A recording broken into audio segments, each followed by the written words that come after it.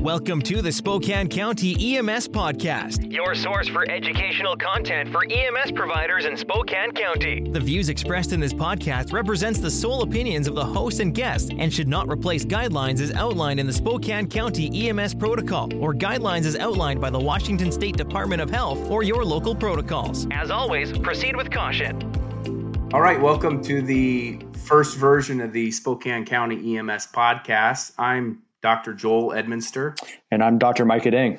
And today, to get things started, we're going to talk about ketamine. Part of the reason that we wanted to discuss this topic is, one, it's a relatively new drug, and we're beginning to see an increasing use of it by providers in the region, some of it appropriate, some of it inappropriate. And this is a great opportunity, I think, to use this venue as a way to address some of the errors and reiterate how to use it correctly.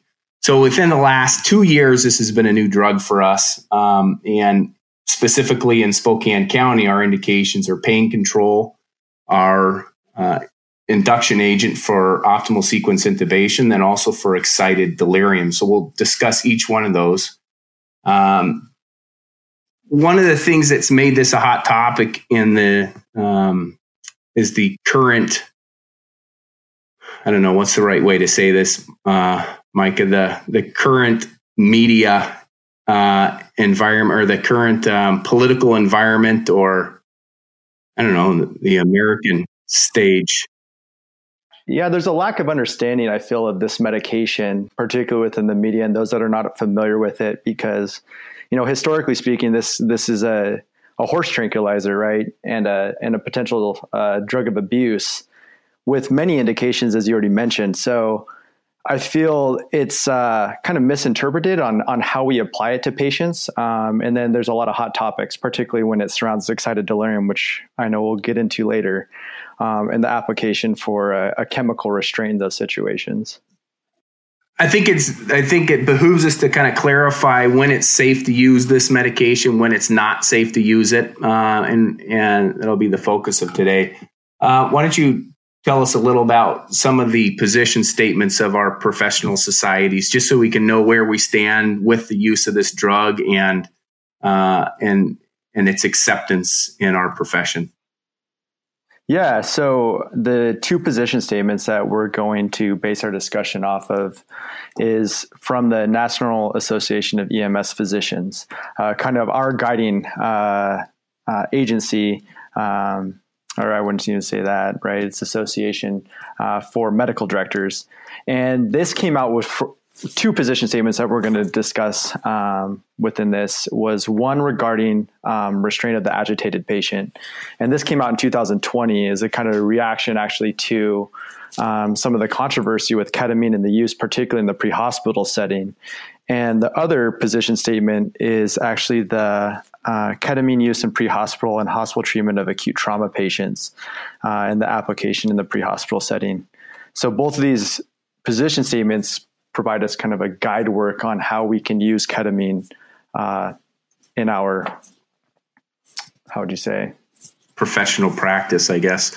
And really where we're protected in using it in those instances that might become high profile cases. And really understanding about what's acceptable use and what's not acceptable use, because there probably is quite a bit of gray area on this. And I think when you talk about an excited delirium, which we'll get into, you got to remember there's a spectrum of dealing with patients. One, I think a lot of conflict could be solved with de-escalation techniques, and I think we've talked about this before. This can progress as much as I need to intubate and sedate this person and paralyze them so that I can do an appropriate assessment for medical emergencies. So there's a huge spectrum of intervention on combative patients. And I think ketamine really should fall far closer to that. I have to intubate, sedate, and paralyze somebody in order to do an assessment than, hey, I just want them to shut up so they're stop being so annoying. And that's on the inappropriate side of the spectrum. So we'll get into some of that, but this really outlines where we're protected and where we're not protected in the use of it. Exactly. So Joel, do you want to cover the mechanism of action of how ketamine works? So it's been called a dirty drug, and and part of that is because it hits on a lot of different receptors. Probably what we know, and we know quite a bit about it, but we don't know everything about it. So primarily the mechanism of action is on the NMDA receptor, the glutamate receptor, which is the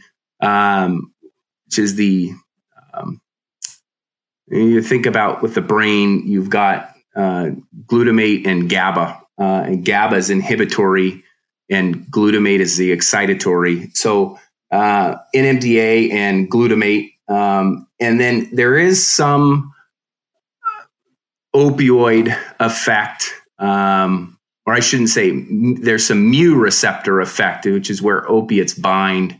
But that's with a metabolite of the drug, is my understanding. So you get a lot of different effects from this drug because it hits on a lot of different receptors, hence the term a dirty drug. But with that becomes a large kind of an array of effect based on doses and how much we give. So you actually can get some really good pain control and analgesic effect at low doses. And then you can get into what's been termed the K-hole by recreational users who kind of find that middle range where they're not completely out, but experience that dissociative out-of-body experience. And then where we tend to use it more in the medical setting outside of analgesia is in the real true dissociative dosing of greater than 1 milligram per kilogram. Exactly. I think you kind of made some good points there. With this being a dirty drug, is it's really the dosage that determines the action of what we're trying to target specifically. So kind of moving on is like the adverse reactions that we need to keep in mind with this medication. And one of the key points here that we'll make throughout is that it really, the adverse reactions that we'll see with this is going to be seen at the larger doses and when this is rapidly administered to a patient. So that's something that we want to try to avoid, right, is appropriate dosing as well as a slow push of this medication. And one of the most common, actually, adverse reactions that you'll see with this is vomiting, so nausea, vomiting. But one of the most feared ones is actually laryngospasm, and that can precipitate apnea. But that should only be, or it's going to be more commonly seen at those larger doses. So like I said, is that we need to make sure that we're appropriately dosing it, but not also slamming this medication in. But you can also see hypersalivation, and then you can also have an emergency reaction as well. And do you want to discuss what emergency reaction is, Joel? Yeah, so there's this, I think this is what's kept ketamine out of the adult emergency medicine world for quite a while. Pediatrics tends to see less of the emergence phenomenon, but in adults, as they come out of the drug, there's a lot of hallucination. There can be agitation. And obviously, if you're unaware or dissociated from reality, it could be a terrifying experience for some people. And so the history is that people would get this, and then when they came out of it, they were violent, hallucinating, and it becomes a terrible drug to use for adults. And the truth of the matter is, it takes very little benzodiazepine to mitigate that. And so, although you got to be cautious with administration of benzodiazepines because it is a respiratory depressant, a touch of this actually goes a long ways in terms of preventing or augmenting that kind of feared adverse reaction that is so commonly associated with this drug.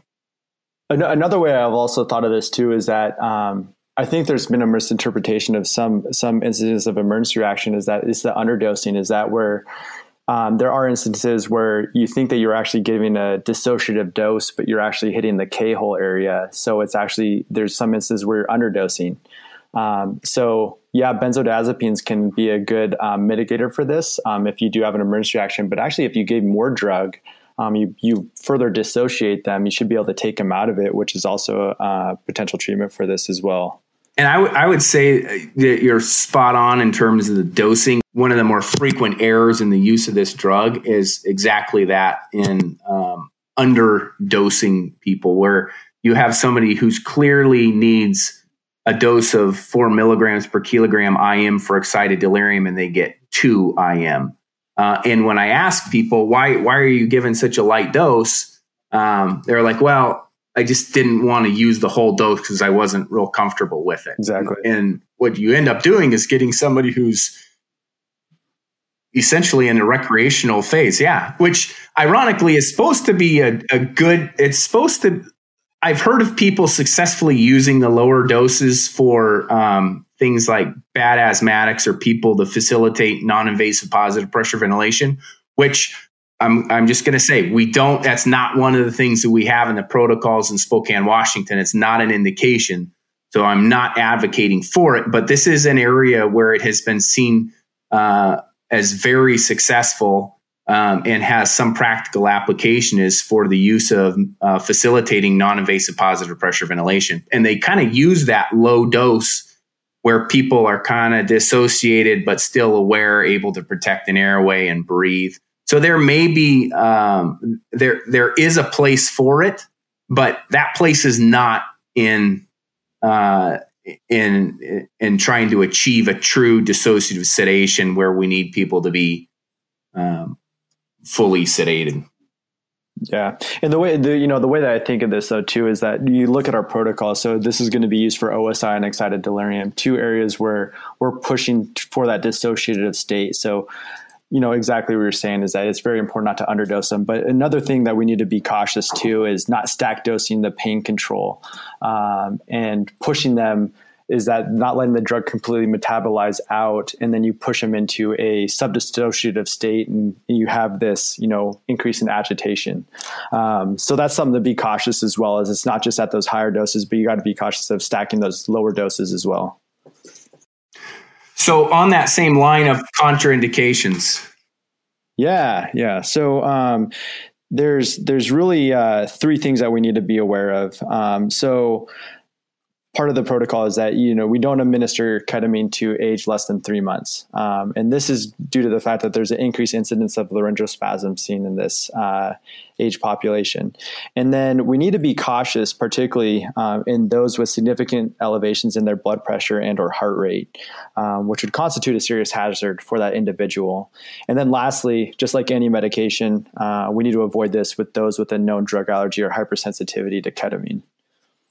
Which brings me to the question, though. So when is it okay to use? And I feel like this was something that, interestingly, reading these position statements, I was not completely aware because I was taught, particularly in schizophrenia, we want to avoid ketamine due to this dissociative, subdissociative state. But it's actually okay to use in this population. Isn't that correct? Yeah, I think if you're using it at its dose, at its appropriate dose for dissociation, you're not going to complicate people who are having underlying delirium agitation related to their disorganized thought from schizophrenia.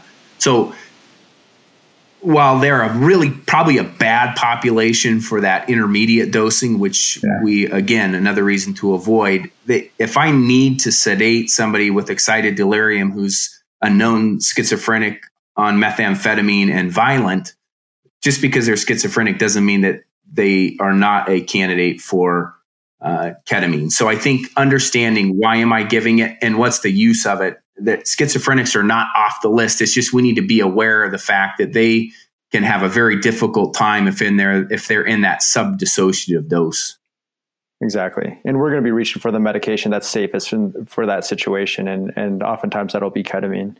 And then 2 other ones that I think that we're aware of now, because there's been a lot of data that's actually supporting its use in these situations. And the position statement actually supports this as well, particularly in trauma, is TBI patients. It was that, early on it was thought that we should not be using ketamine due to the fear of increasing ICP pressures with this medication, but is actually shown to be safe.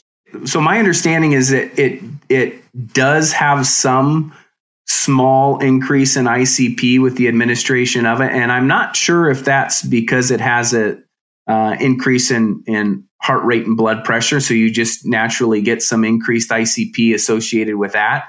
But it hasn't translated to negative outcomes in the trauma patient or head injured trauma patient. So although there's a theoretical increase of ICP, and I think the same thing along the same lines of intraocular pressure, it is not a drug that cannot be used in traumatic brain injury patients. And probably if you have a patient that's severely injured in terms of a multisystem trauma and needs to have an induction agent, ketamine's probably one of your better induction agents for the critical trauma patient. So I would not, although you need to be aware of that theoretical risk, unless someone came to me and they said, look, I got a pencil sticking in my eyeball and a globe rupture and I can't tolerate it. I think in every other circumstance, I would say, hey, I'm gonna gamble with intraocular pressure and intracranial pressure effect. Yeah, no, I agree, particularly in those polytrauma patients where you're looking for a boost in hemodynamics. But, I would also make the point too, though, is that it has been shown to be safe, is that there is that theoretical risk of ICP increase, but it really hasn't borne out to have, I would say, morbidity effects in these cases. Is that this is actually supported within this position statement that isolated TBIs, this is a safe medication to use. So I wouldn't be afraid to reach for this as an induction agent in these situations. Good. I like it. Hey, let's move right into some cases then and try and put some practical application to what we've just discussed. That'd be great. So this first case, Joel, is I have a 40-year-old male, history of heroin abuse on Suboxone. He fell striking a parked car, riding a scooter around downtown Spokane, and he has a deformed right femur. So pain control is an issue for this patient. So you started off with 50 of fentanyl, and he's still screaming in agony. How would you handle this case? Yeah, so these folks are difficult because if you don't know, with Suboxone, it's an agonist-antagonist. So it has both an agonist effect of supplying opioids, but it has an antagonist effect that kind of takes away the high of it.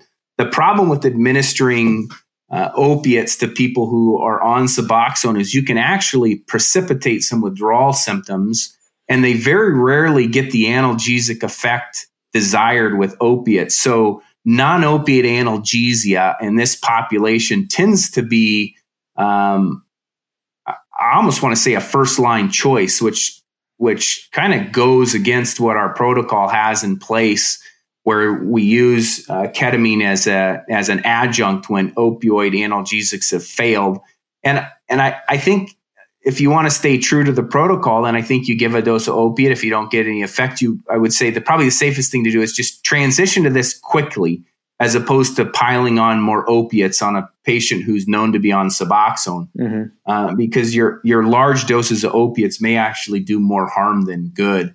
And this is where I really struggle with ketamine as an analgesic, partially because I'm just a cheapskate and I see a vial of 500 milligrams of ketamine and I'm going to only pull 0.2 milligrams per kilogram. If I got a 100 kilo individual, that's only 20 milligrams. Now I got 480 milligrams of ketamine that I technically have to waste because it's a single use vial. So I've always said, don't use this unless you absolutely have a fantastic indication for it, because it's an expensive drug and that is a lot of waste. So if you just want to use it to see how well it works for a patient that you want to treat their pain, I think that is a real irresponsible use of a resource. And I would say that's not, you need to keep that in the back of your mind. But somebody who has exceptionally high pain tolerances due to chronic opioids, like your terminal cancer patient with cancer-related pain who may have exceptionally high opiate tolerance, or your Suboxone patient who's on one of these partial agonist medications, then ketamine's probably the drug that we should be going to. And in the other circumstance, so you got a trauma patient here, and depending on what their hemodynamics are, you may transition quicker to this if I got a blood pressure that's soft, because I'll have less effect on hemodynamics. So if I'm going to crack open a vial and use it, I'm probably going to want to maximize the use of that. And you talked earlier about stacking ketamine, and I think you got to be careful. This is not a short-acting drug like fentanyl, so I'm not going to dose it every 15 minutes, right? Generally, it's a longer-lasting medication, and I would be a little bit more judicious than with my use of fentanyl in terms of redosing, because I think you could get into that subdissociative range pretty quickly if you stacked a lot of this. What's your thought on that? No, I think that's a good point. Yeah. And it's just monitoring the patient in front of you. If they're in extreme agony, and the narcotic medication, fentanyl, particularly if that's what you're using, is not working, I think ketamine's a good second option to go to. But yeah, this is generally a longer lasting medication. So kind of going into that though, what is the dose that you would use to start out with? So I typically go 0.2 milligrams per kilogram. So that's 20 milligrams for 100 kilo patient. And then you can redose, but again, I would be cautious in my redosing, and I would extend it probably at least at a minimum 15 minutes, probably longer. And again, this, like you'd mentioned earlier, just because it's a low dose doesn't mean that it can go in fast. This needs to be a slow infusion, and it needs to be diluted out so that you can actually achieve a slow infusion. If I put 0.2 milligrams per kilo, 20 milligrams of ketamine is a tiny little volume. And if I don't dilute that out, there's no way that's going in slow. Even if I put it in a 10 cc syringe, it's hard for me to hold something in a 10 cc syringe longer than about 2 minutes, Exactly. So dilute it out and administer it slowly. That's the right way to do it. Yeah, I'd agree. And then kind of your anticipated adverse effects from this, right, is that, at these lower doses, you're typically not going to be seeing the laryngeal spasm. If you're not hitting the subdissociative dosing, you're not going to be seeing emergency reactions. But the most common is going to be the nausea and vomiting that we need to be aware of. So one of the things that you mentioned here is that, being judicious with your administration of ketamine. And one of the things I do want to point of caution though with this is combining ketamine with opioids, is that we do see an increase in side effects. So how do you address that with the medics here? Well, I think one is just that you need to have effective communication when you have handoff of patients, right? If you just say you gave ketamine, but then you didn't tell us that you gave opiates, you still have a strong respiratory depressant on board. And we may continue with other agents, particularly if they need analgesia or sedation for a procedure, where we're going to supply additional potentially respiratory depressing drugs. And if all we hear about is that they had ketamine, but they also got a pretty hefty dose of fentanyl beforehand, the effects of that are additive. And we know that we can have,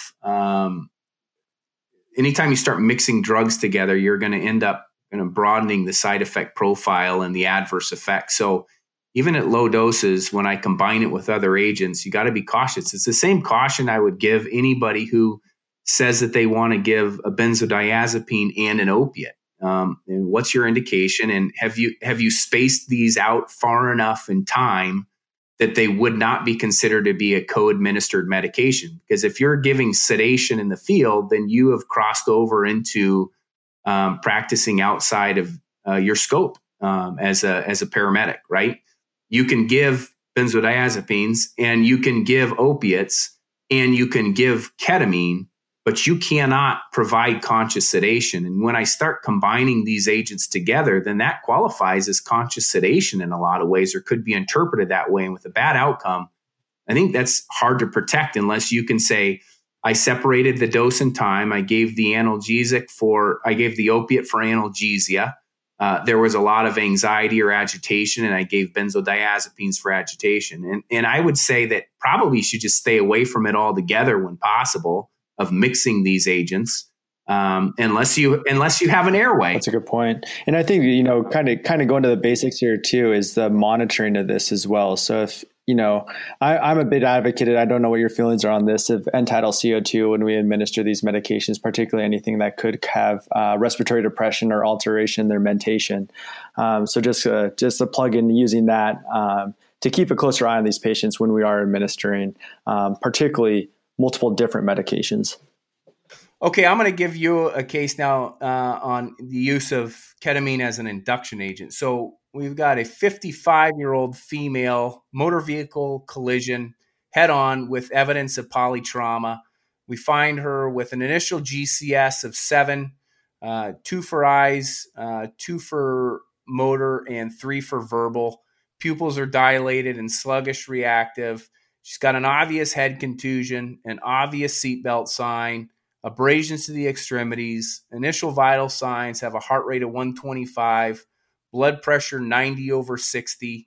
I'm always bothered when when the heart rate's higher than the systolic blood pressure. That always bugs me. Yeah. An O2 saturation 99% on room air or on a non-rebreather, and a respiratory rate of 8. So tell me how you would approach this person, and specifically how you'd approach it with induction for OSI. Yeah, this is a messed up patient. There's evidence of polytrauma with head trauma is kind of the way I like to break this down. And as you already pointed out, it's always troublesome when the heart rate is greater than their systolic blood pressure. Looking at a shock index here, so they're in shock here. And so one of the things that I always like to approach prior to actually pushing an induction agent is optimizing this patient, right? So we need to be getting IV access on them. We should have some fluid infusing in them, trying to improve their hemodynamics before we push an induction agent, which would bring us to, our choice of induction agent for this individual. And as we talked about earlier, looking at one of the things we try to avoid ketamine in, is those with severely elevated blood pressure and or heart rate, because ketamine causes those effects in patients. That's actually what we want in this individual. We want a bump in their hemodynamics. So I'd be going with ketamine in this, and then choosing your dosing is always going to be interesting. But, if we're following protocol here, it's going to be 2 milligrams per kilogram. Then keeping in mind, even though we're doing this as an induction, this is a slow push over about 60 seconds here. Yeah, I think one of the important things to bring up is a lot of the adverse effects that we worry about with this drug. You had mentioned vomiting, laryngospasm. Remember, in the setting of induction for OSI, this is going to be very quickly followed by a paralytic, which is going to mitigate, or at least specifically for laryngospasm, it should help mitigate some of the laryngospasm. And if I can get them sedated and intubated, the best thing to do for somebody who has a risk of vomiting is to protect their airway, which I'm absolutely already now committed to and halfway down that line. So I would say, if the things that make me worry about ketamine in this person really should be allayed by the fact that I'm going to paralyze and protect their airway. That's a good point, and one of the things you hear out there is rapid sequence intubation, right? And you don't slow push those medications. Just a consideration, and not necessarily for this one though, is that more delayed sequence intubation, where you're looking to preserve their airway reflexes and not induce laryngospasm would be a consideration for a slow push. But I totally agree, we're following up the induction agent with a paralytic. And so if they're not going to laryngospasm, we're causing their spontaneous respirations to cease on their own, and we're going to cause apnea in this situation. So that's not something that I'm too concerned about as well.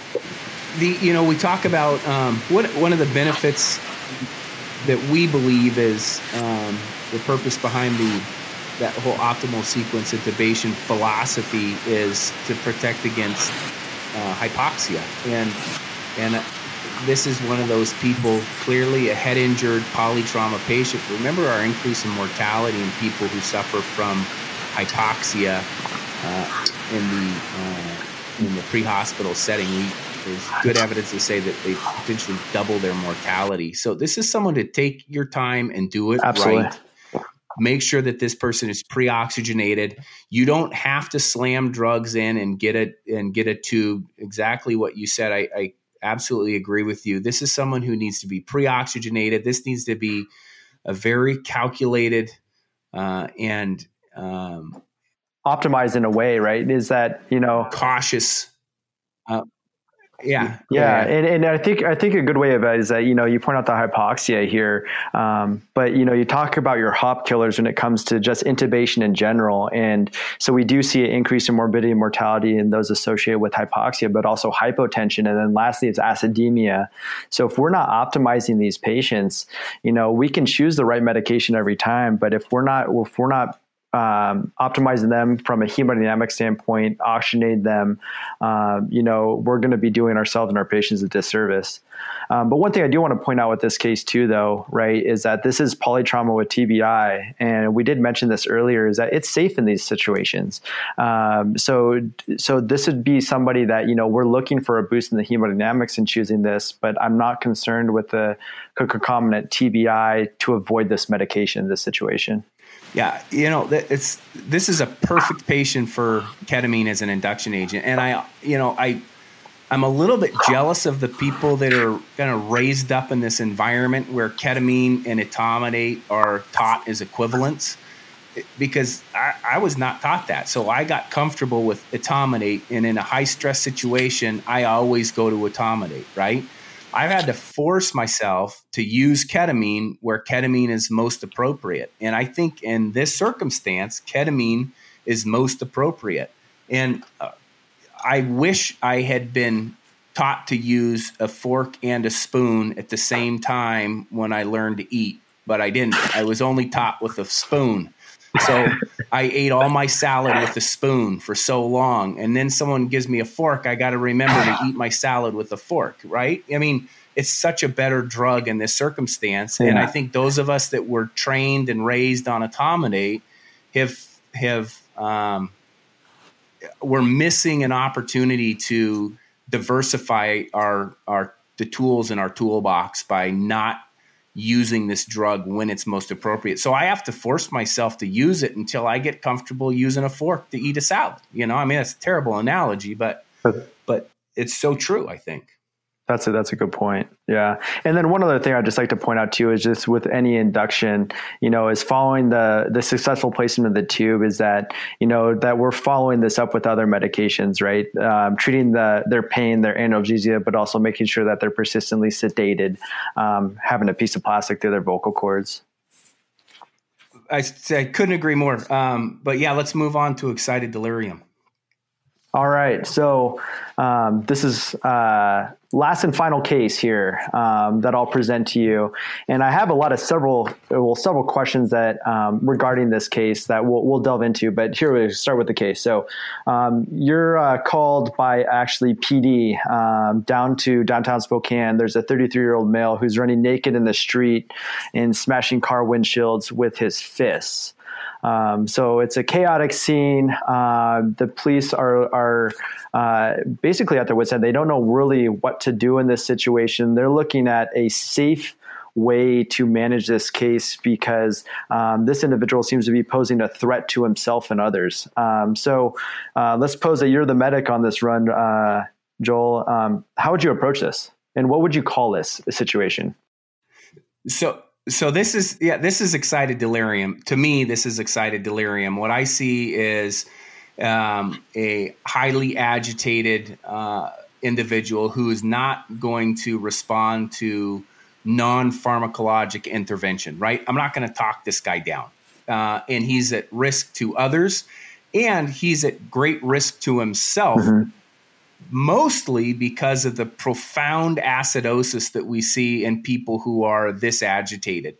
So to me, this meets the criteria of excited delirium, which is difficult because it's not really a psychiatric diagnosis. What we consider a psychiatric illness, it really doesn't have I can't diagnose somebody with excited delirium when I admit them to the hospital, right? I mean, it's not recognized by the organizations that define what constitutes an illness, but it is recognized by people that work in the field, and particularly has been recognized by ACEP since 2009. And It's actually modeled after a condition described in veterinary medicine called capture myopathy, where they would have animals in a cage that fought in the cage so profoundly, they became so acidotic that they went into PEA arrest and would die.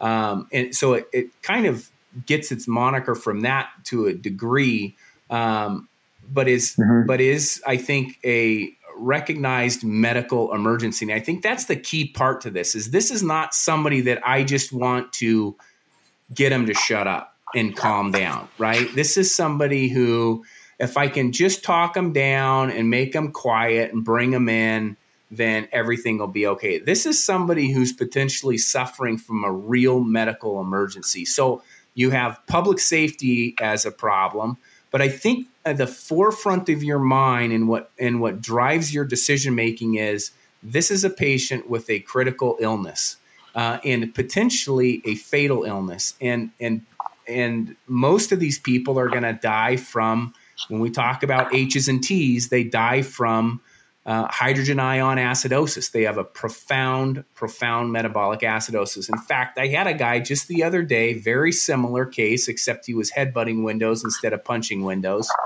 And he came in a PEA arrest, and he had a pH of 6.85, I believe.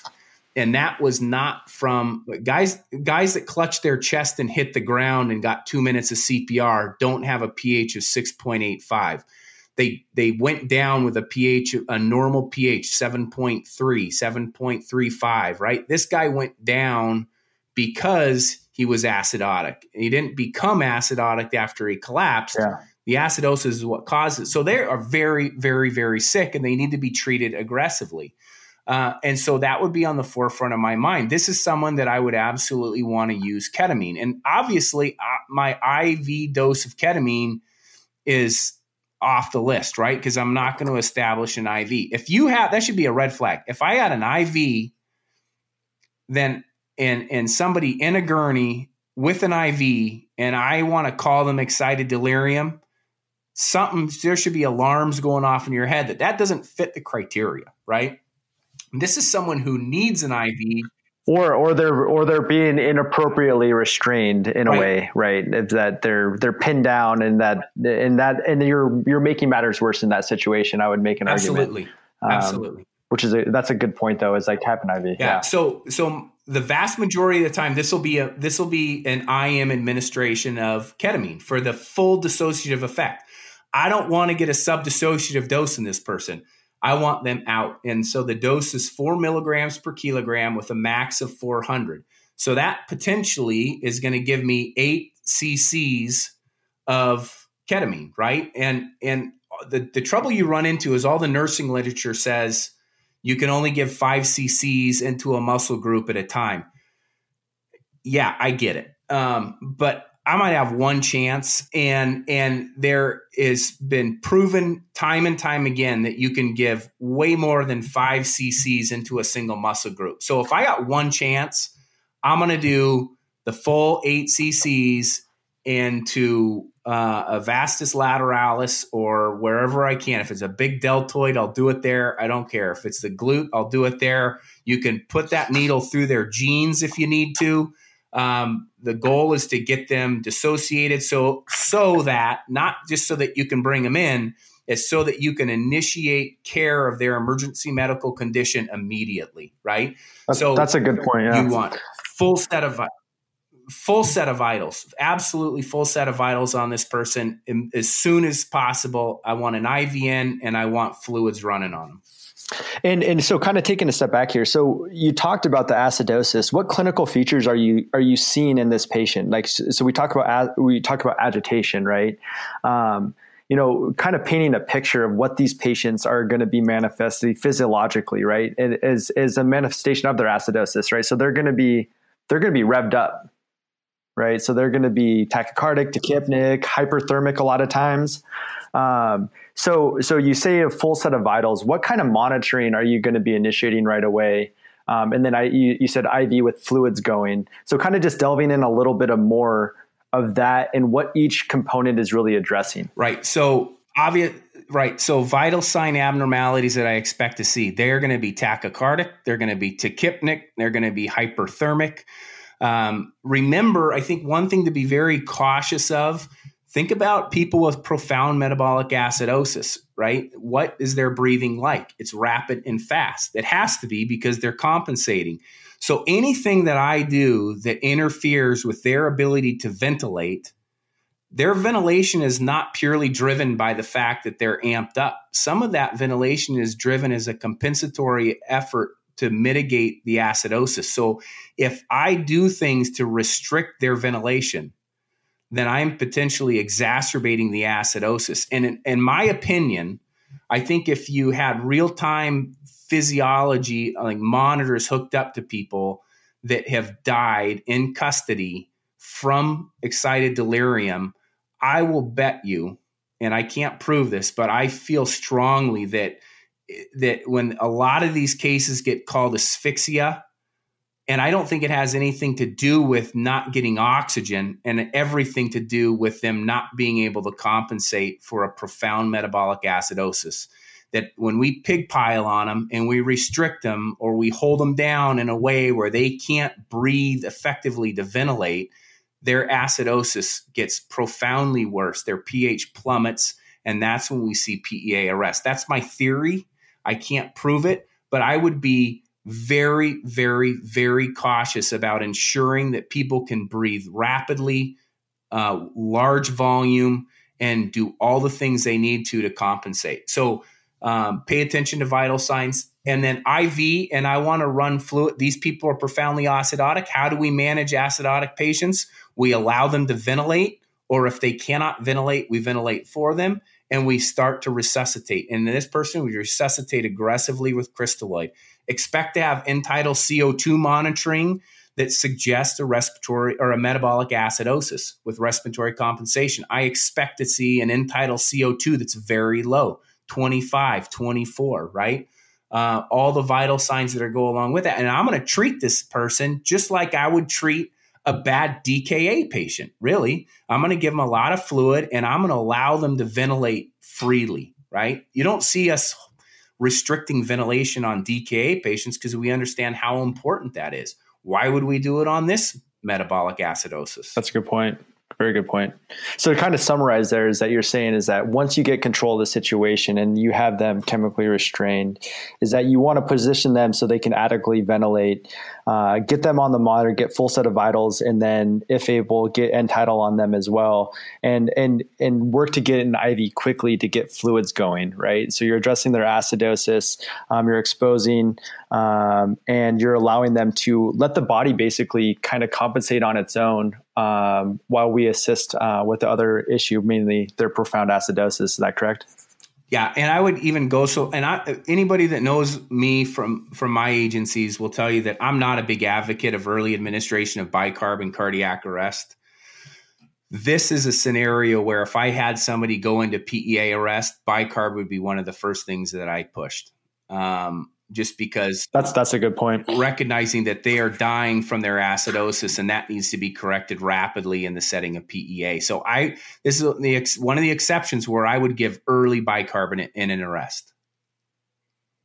And I would also mention too, though, is that a lot of times they're deteriorating so quickly because they're not compensating. So because they arrest, this is a situation that I hyperventilate.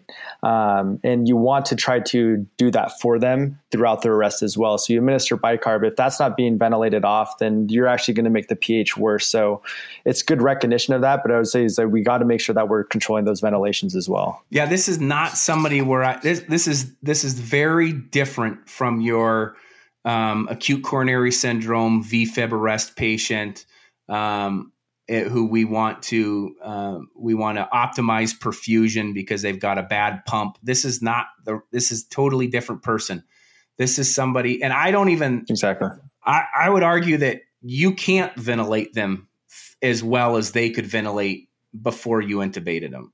And so you almost want to delay intubation on profoundly acidotic people until they can no longer provide any ventilatory effort. I mean, you almost got to let them fail before I want to intervene, just because I can't ventilate as well as they can while they're awake and breathing. Compensate. No, that's a good point. And then if your hand is pushed to actually manage this airway, which it's nightmare situations like intubating a DKer, as you were mentioning earlier.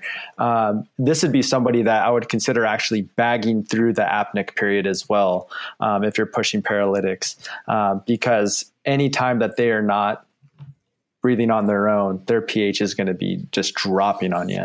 Absolutely. This is a very scary situation. And some of the sickest patients that, I have seen has actually been an excited delirium, that these people can actually die on you in a blink of an eye. And it's frightening, and it's very rapid.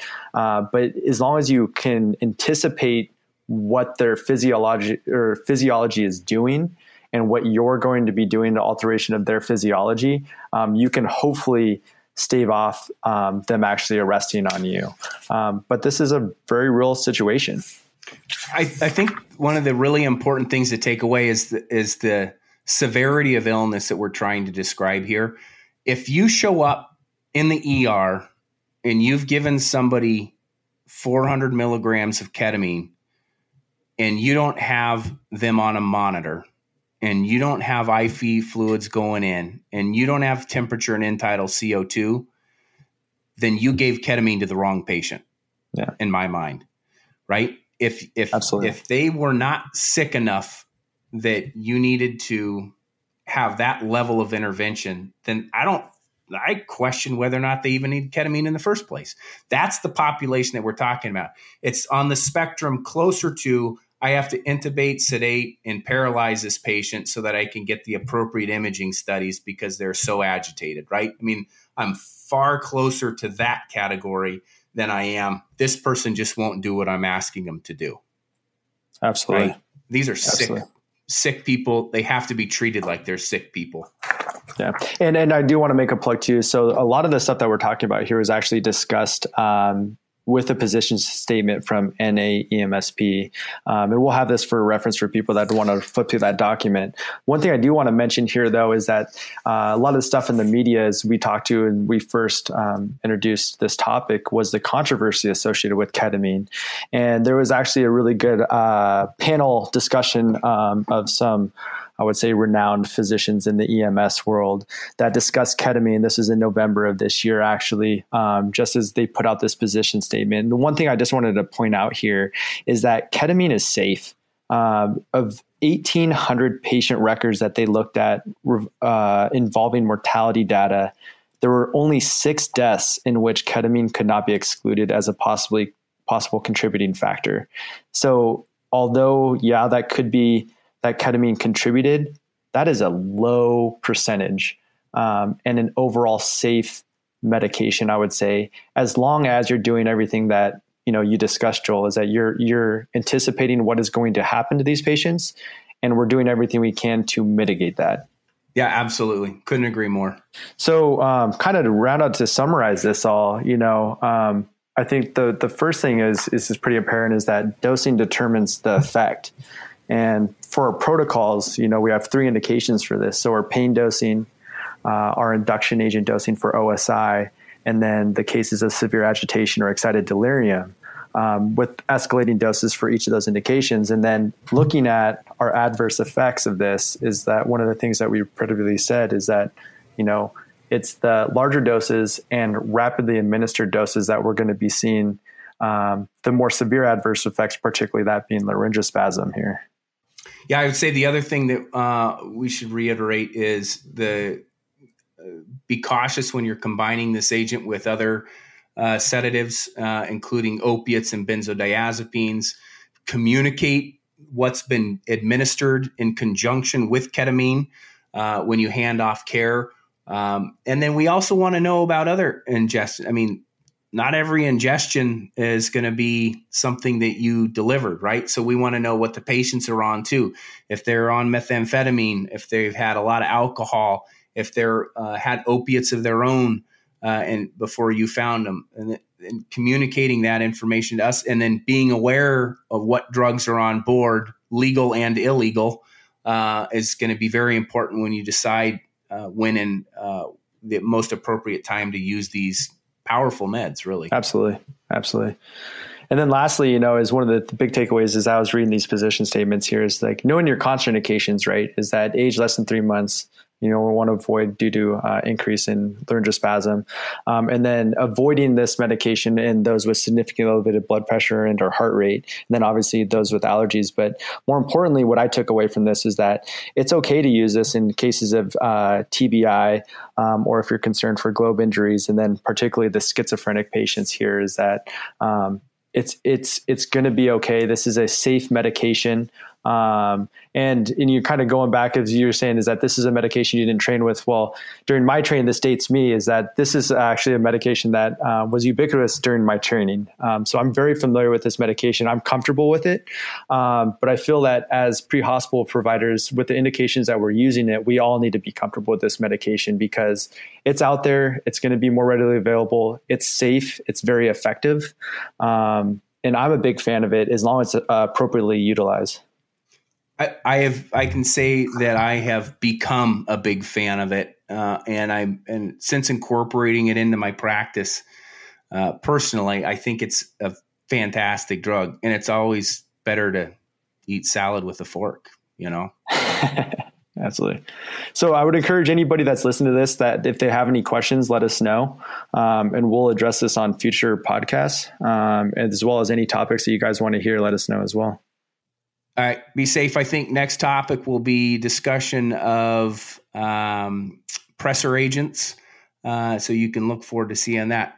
All right, be safe. We'll see you next time. Thanks for listening to the Spokane County EMS Podcast. Make sure you subscribe to this podcast at iTunes, Spotify, or wherever you get your podcasts, so you can get new episodes when they become available. If you have any questions or topic suggestions, email us at scemspodcast@spokanefire.org. This podcast has been a production of Spokane Fire Media Services.